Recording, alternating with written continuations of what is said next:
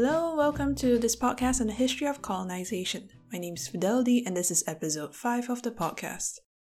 In part 1, we left off where Da Gama returned to Portugal after making his first voyage to India in 1499. In this episode, we'll be looking at Da Gama's second voyage to India. But before that, we'll look at the second expedition to India, which wasn't conducted by Da Gama, but someone else.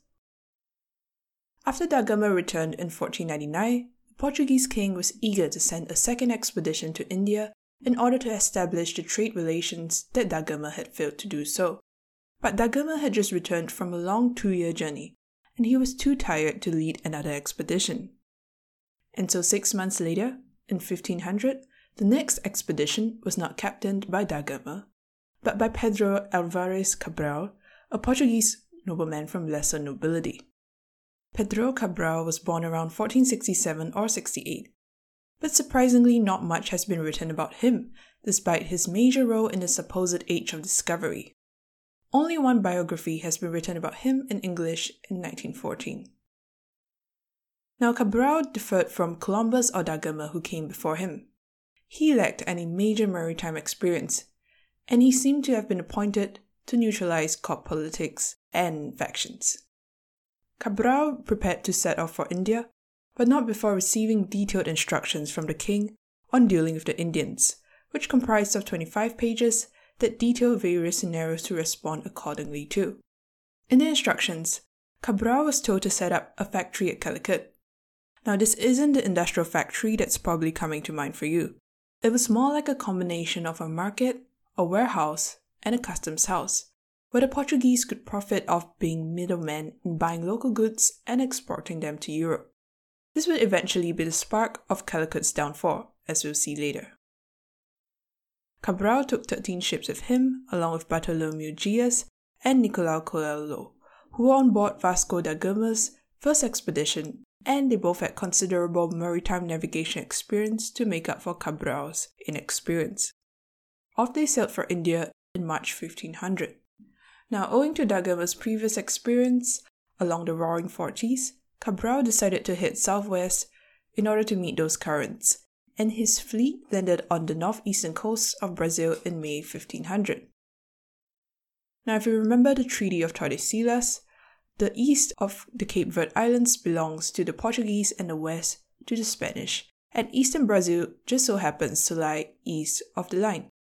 And so it would be the only part of the Americas that the Portuguese were entitled to in their treaty with Spain. Now it's not certain if the Portuguese were aware of Brazil before Cabral claimed it officially in 1500 for the Portuguese crown. It's still a matter of historical debate whether he really came across Brazil accidentally or intentionally, with supposed information from previous explorers, but Cabral was by no means the first explorer to land in Brazil. Nevertheless, it was an official landing, and Cabral claimed Portuguese sovereignty. He would first name it the Land of the True Cross, Vera Cruz, and King Manuel would change it to Santa Cruz, but eventually it would become known as Brazil due to the Brazil wood found there, which produces a rich red dye that the Portuguese would trade in. Once again, what we know of the indigenous people before the Portuguese arrived is completely based on archaeological evidence due to the lack of any written sources. It's also a pity that there has been almost no in-depth literature on pre-colonial Brazil too, and any information on it is mostly in the form of an introduction on books on Brazilian history. There were around 2.4 million people living in Brazil at the time of the Portuguese arrival, and there were numerous groups across the region. The group that Cabral and his men encountered were the Tupinamba people, who congregated around the coasts of Brazil, and lived in thatched villages of around 100 to 1,000 people, with about 30 families per village, relying heavily on cassava to survive. The patriarchal structure of the society was heavily family and community-oriented. Yet, they were also often engaged in warfare with rival villages, struggling for better territory with richer resources. By the mid-17th century, however, they would be completely wiped out from the coastal areas due to colonization, and confined to smaller areas inland. Upon reaching the coast, one of Cabral's men would write a letter to the Portuguese king, describing the people upon encounter as such, quote, They seem to me to be people of such innocence that, if we could understand them and they us, they would soon become Christians, because they do not seem to have or to understand any form of religion.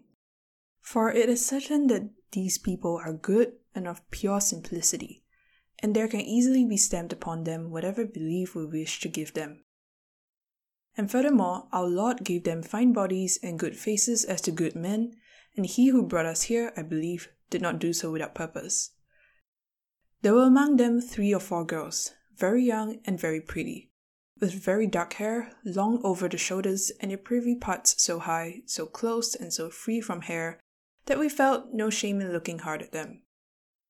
One of the girls was all painted from head to foot with that bluish-black paint, and she was so well built and so rounded, and her lack of shame was so charming, that many women of our land, seeing such attractions, would be ashamed that theirs were not like hers."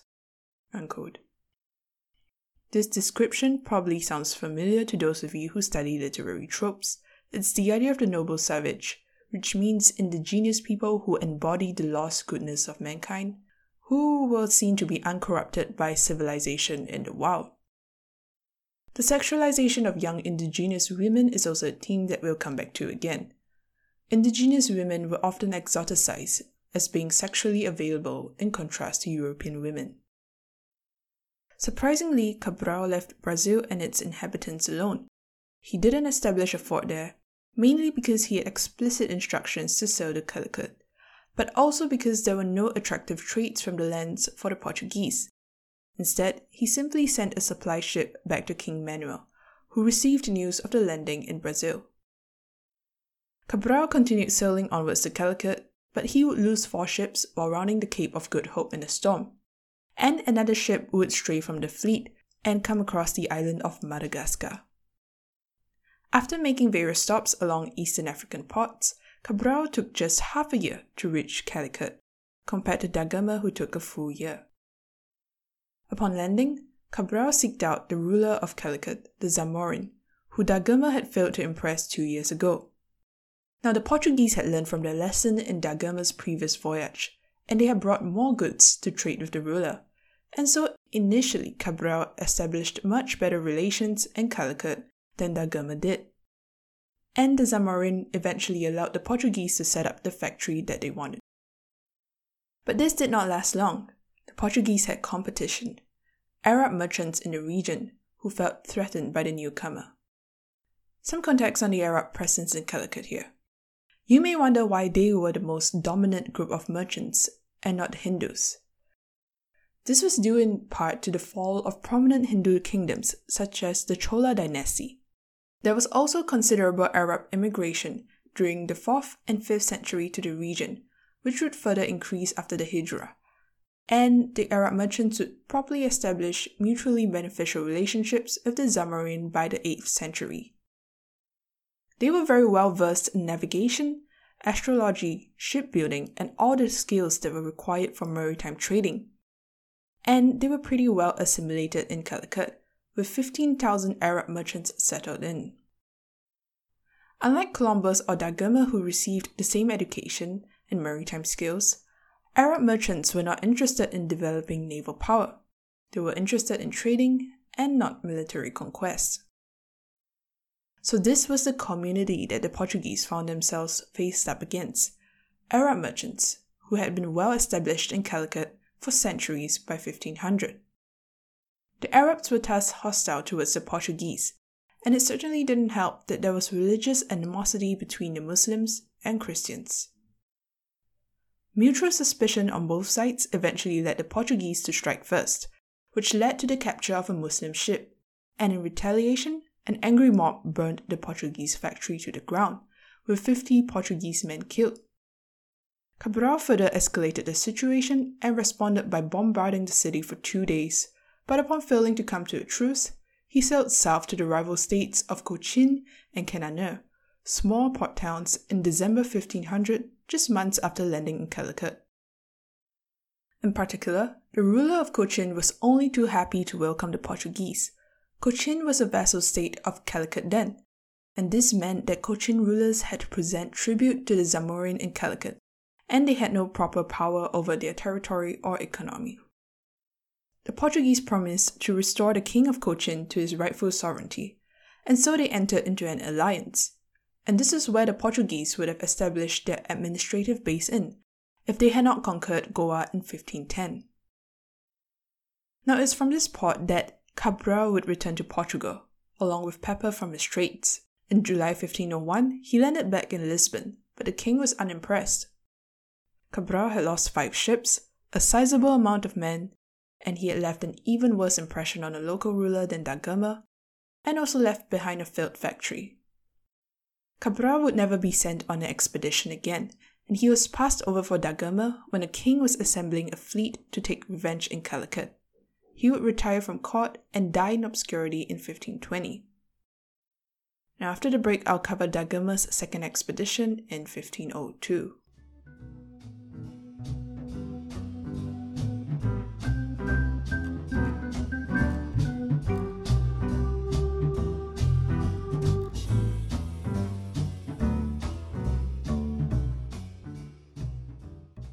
In 1502, da Gama, with the king's support, essentially set out on a revenge mission to Calicut.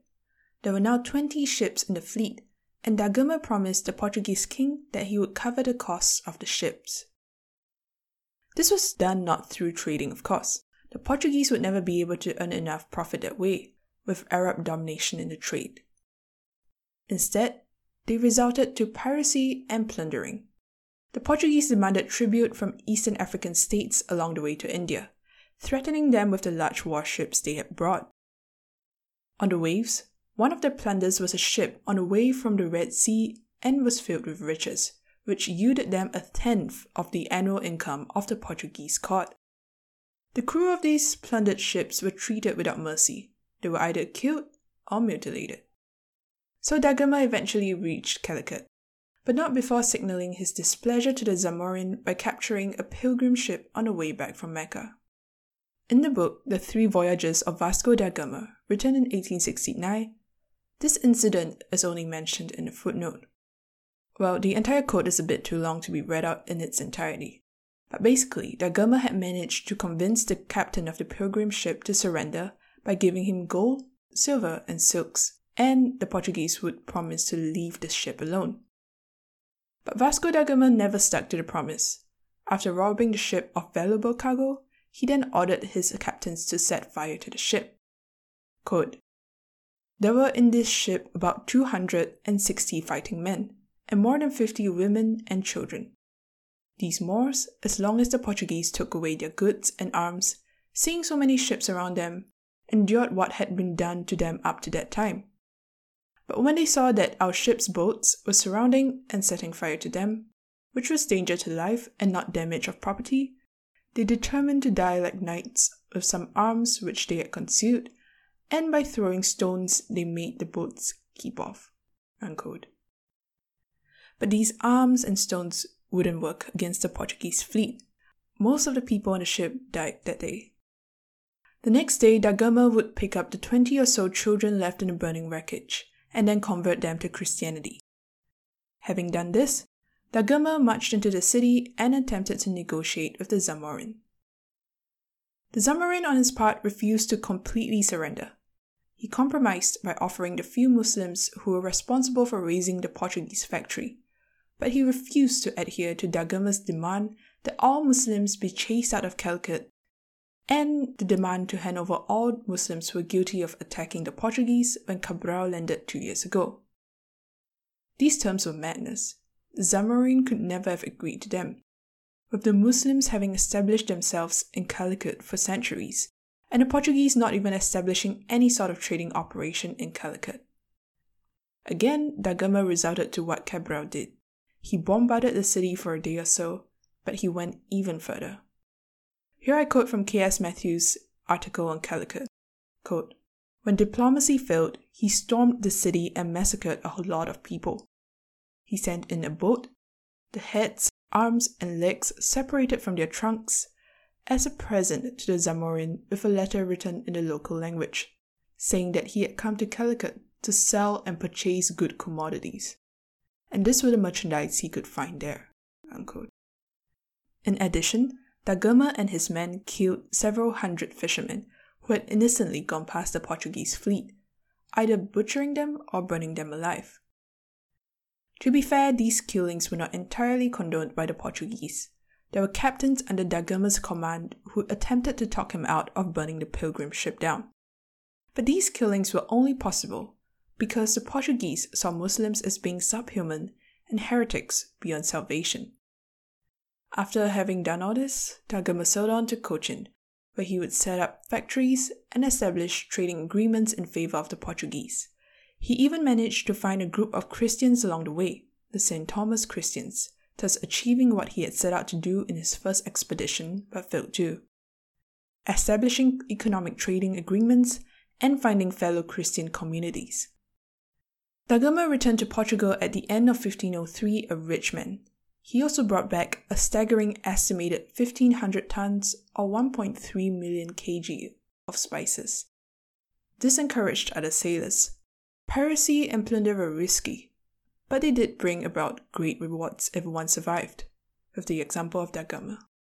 We have a glimpse to the riches from the shipwreck of one of these ships, which was found in 1998 and excavated from 2013 to 2015 off the coast of Oman.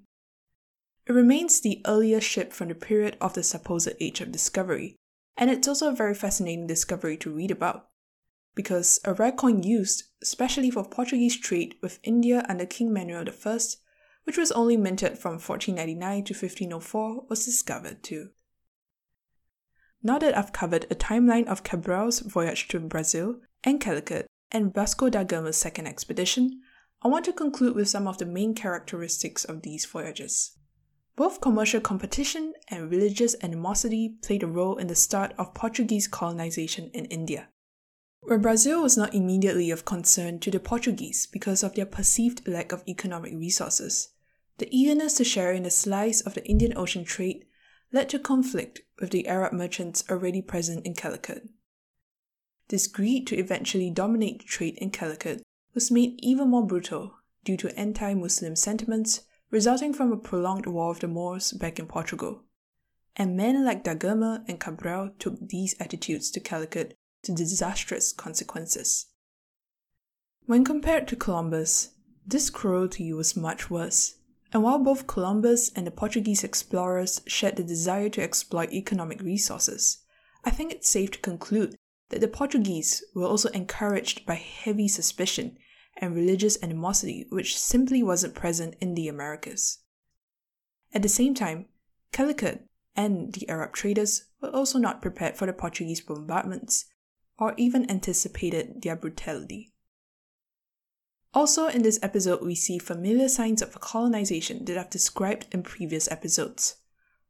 From setting up a factory and becoming economic middlemen or traders, and then making use of political rivalry and establishing political power by working with other kingdoms against Calicut, and then simply using brute force to get their way when all else failed. These are important hallmarks of colonization that will be repeated again and again. As a side note, it's essential to note that Portuguese explorations were not done in isolation. We've been looking at either Spanish or Portuguese colonization exclusively, but European merchants and states were very interested in the new discoveries too.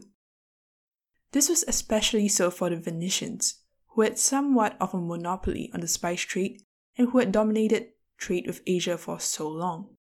For them, news of the Cape Route and the landing in Calicut were concerning.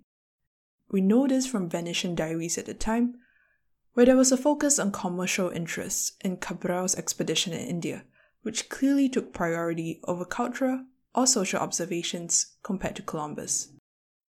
Thus, these concerns over the beginnings of economic colonization were also clearly indicative of a sort of foreshadowing of future European competition over colonies.